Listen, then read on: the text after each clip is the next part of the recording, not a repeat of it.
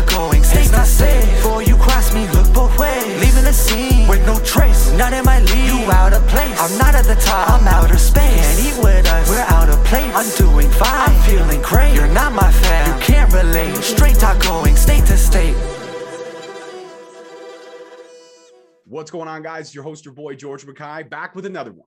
That's right, an exclusive with one of my favorite backstage correspondents and interviewers in the game right now. Please help me welcome Impact Wrestling's Gia Miller to Straight Talk Wrestling. Hello. Thank you so much for having me. No problem. Thanks so much for the time. I appreciate it. I mean, it's always exciting for me when I get to talk to anybody from Impact because it is hands down one of my favorite promotions today. And that's not like I'm hopping on the Forbidden Door bandwagon. I've been an Impact faithful for a very, very long time. Got a lot of great wrestlers and great talent over there. People that I like to big up and expose on a regular basis. And now I get to talk to the lady that gets to talk to all of these great men and women on a regular basis. Absolutely. So, Gia, my first question is that a lot of times you're kind of in the mix in heated arguments and situations. How do you prepare yourself for that? Like, I mean, this past Thursday alone, there was a few times where you were involved in some serious things as just on a watcher, if you will.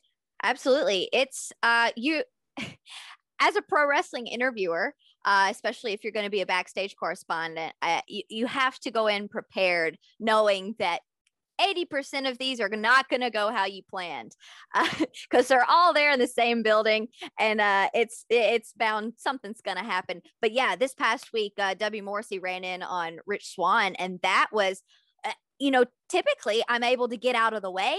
Typically, I'm able to get out of there when if I can see it coming. I'll say that's sprints. You got to train. Be quick. But it's this time I couldn't. He was so big, he just blocked the whole way, and I just had to start yelling for help. I called for Dr. Ross immediately because that poor Rich took that boot straight to the face. I watched that happen. But yeah, you just kind of have to always be on your toes. Be prepared to sprint at any second, whether it's to get the scoop or to get out of the way of it. 100%. And a lot of times thankfully you get out of the way of it. I have not seen you get into any of the kerfuffles, but I'm hoping that never happens. I really, really am. But speaking of all the amazing things that have happened around Impact and what's going on with the Forbidden Door and all this stuff, what are your thoughts and feelings on having another champion from another company representing your company as the champion? Well, it depends on the champion, let's use now Finjuice just lost their titles to VBD. But let's take them, for example. They came into Impact and they were super respectful, and they wanted to make this company better, and they wanted to make themselves better. And I thought that they were great representations of the company and of their company. They really pulled out all the stops, like went above and beyond to be great tag team champions for Impact Wrestling. When you look at maybe some others, it's like, what are they here for? Just to take the belt? Like, we have so many people come in, and it's just like they have a chip on their shoulder, and it's why come to Impact to do that? Like, this is a place to build people up, and that's what we all want to do. And so I think like Finjuice has done a really great job of being the opposite. So it's hard for me to see our title on someone that I feel doesn't respect it. But at the same time, I can't take away his ability. I can't take away everything he's done. I can't say that he doesn't deserve it because he won it fair and square. There was when he won the Impact World title and the TNA Heavyweight Championship, there was no interference from Don Callis, from the Good Brothers, from anybody. That was a 1, 2, 3. And at the end of the day, he got the better of Rich Swann, and I have to respect that. You do. You have to respect it. It was a great match, probably a match of the year candidate in my eyes. And that's not blowing smoke. That was just one hell of a story that was told in the ring. Now, a couple interesting points to bring up, especially from this past week and especially from Under Siege, just the fallout from Under Siege in general. We know that now Moose is on June 12th, he's going to get his shot, and it is going to be one hell of a match. And he cut probably hands down the best promo I've ever seen Moose cut. He was genuine. He was passionate. He was angry. He was ready to go. Like he wanted to, and then, you know, Kenny comes out, Don Callis comes out and gets in the ring. And I respect Don Callis and the mind that he has for the business. Sure. But I just feel like this whole invisible hand thing, he's left Impact by the wayside, and especially after all he's done to kind of give that resurgence for Impact and work hand in hand with Scott D'Amore and all that. I feel like it's just fallen to the wayside. And now he started respecting Moose at first, but then turned into complete disrespect until Moose pretty much told him, I'm going to rip your head off and shove it up him, which I appreciated fully. But your thoughts on Don Callis and where his allegiances lie? I'm not sure if he said this verbatim, but really what I've taken from some of the things that he said is that he's used Impact as a stepping stone for Kenny. And he said that he's always had this plan. So I think that he did come into the company with this intention of building it up so that it meant something and I think it would always mean something to me to hold an Impact title of any kind, but in the eyes of others, he came in with this intention of paving this way and opening that door, getting the keys to that door for Kenny to come in.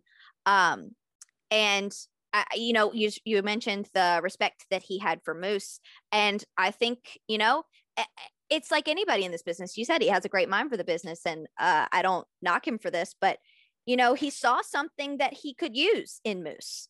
And once he realized, Moose might not be on the same side as me, maybe I'm not so keen about this anymore. But speaking of Moose, this past Saturday at Under Siege, at the end of that match, he said he's coming to get what's ours, not his, not mine, not his, ours. Impact Wrestling's. And I think that says a lot about Moose's mindset going into this. And I might be terribly afraid of Moose, but I have all the respect in the world for him. I do too. I mean, he's won me over the last couple of months. And at first he thought it was because of his move set that he had done in that triple threat that we had with Kenny and the Good Brothers when this whole thing kind of started. But I told him it wasn't about the move sets. I mean, you're an incredible athlete. I don't need to tell you that. It was about the loyalty. And for me, because I'm a loyal Impact fan, I appreciate the loyalty. Like, you look at a guy like Eddie Edwards, there's loyalty written all over him. Absolutely. You look at a guy like Eric Young, as much as he's unorthodox with this whole Violent by Design thing right now, still loyal. And he still is coming into this thinking that he's making Impact better in his eyes. He's not coming in to tear Impact down. He's coming in to show it the truth and lift it up in the way that he feels is fit. So I agree with you there. Absolutely. And speaking of that, one thing I love that Impact does, and I'm pretty sure you'll agree with me as well, is that we see a lot of title changes on Thursday nights. It used to be Tuesdays, now it's Thursdays. We do see a lot more title changes than a lot of the other organizations. And I think that's one of the best things that Impact does, where not only do we see fresh champions on pay-per-views, but we also see fresh champions in the weekly episodic shows, which I think is something that's kind of a lost art in the world of pro wrestling. Would you not agree with that? I definitely agree with that. From a pro wrestling standpoint, it's like, why wait until a pay-per-view to really give it your all? Why wait to train and prepare and pull out all the stops? I hate to steal something from Matt Cardona, but if you're always ready, then that it's that better chance. Like Violent by Design, they waited until they saw the perfect moment, and that perfect moment was on a Thursday night. They didn't have to do it at a pay-per-view. They could have. They didn't have to do it in an app special. They could have, but they didn't. They saw that perfect moment on Thursday nights. And also from a viewer standpoint, not everyone is able to afford the pay-per-views. Not everyone is able to afford the app specials. Of course, we want people to watch those, but should we always rob people of those title changes and of those big moments if they're not able to watch them live? No, I don't think so. And I love that we do that. I love that you see pay-per-view level action on Thursday nights. Absolutely. You took the words out of my mouth. That was going to be my next point, that some people just can't afford the price point based on the world we're living in now. But the one great thing is that Impact's price point, at least in my eyes, is one of the most affordable price points out there. Very reasonable. You get a lot of bang for your buck. Now, a couple more questions. I mean, we have our Impact's app special Against All Odds on June 12th. We know Moose is going to go with Kenny. More matches will be added to the card. I'm excited for it all. I'm always excited. But right after that is Slammiversary. And more importantly, that's after a 90-day clause is up. Yes. Well, I've got to ask, is there anybody in your eyes that was recently released? Not going to mention the other organization, but it happened last year, and a lot of eyes were on Slammiversary, and we got the Good Brothers, we got Matt Cardona, we got Eric Young back, we got a lot of guys coming back home. And this is where I'm getting to that is there's one guy that was released that has the opportunity to come back home. Mm-hmm. What would it be like for the Impact locker room if somebody of Samoa Joe's caliber came back on the pay-per-view of pay-per-views for Impact Wrestling? It would, saying it's monumental would be an understatement. And for me personally, there's actually been, I gear all of my outfits very specifically for Impact and for our pay-per-views and for everything. And I wore an outfit inspired by Samoa Joe's gear. So for me personally, that would be incredible to see him come back, even if it was just for a night. I would love for him to stick around. I would love to pick his brains, especially as an on-air personality. He's done some commentary and he's really done it all in this business. And I'd love to be able to sit down with him at least once. But it's like you said, it's coming back home. It's hard to not feel emotional about that. Like, regardless of Eric Young's intention when he came in and what he did when he came in at Slammiversary, it was still just like a wow, like he's back. Like it was a moment that took so many people's breaths away, mine included. And I would love for that to happen again.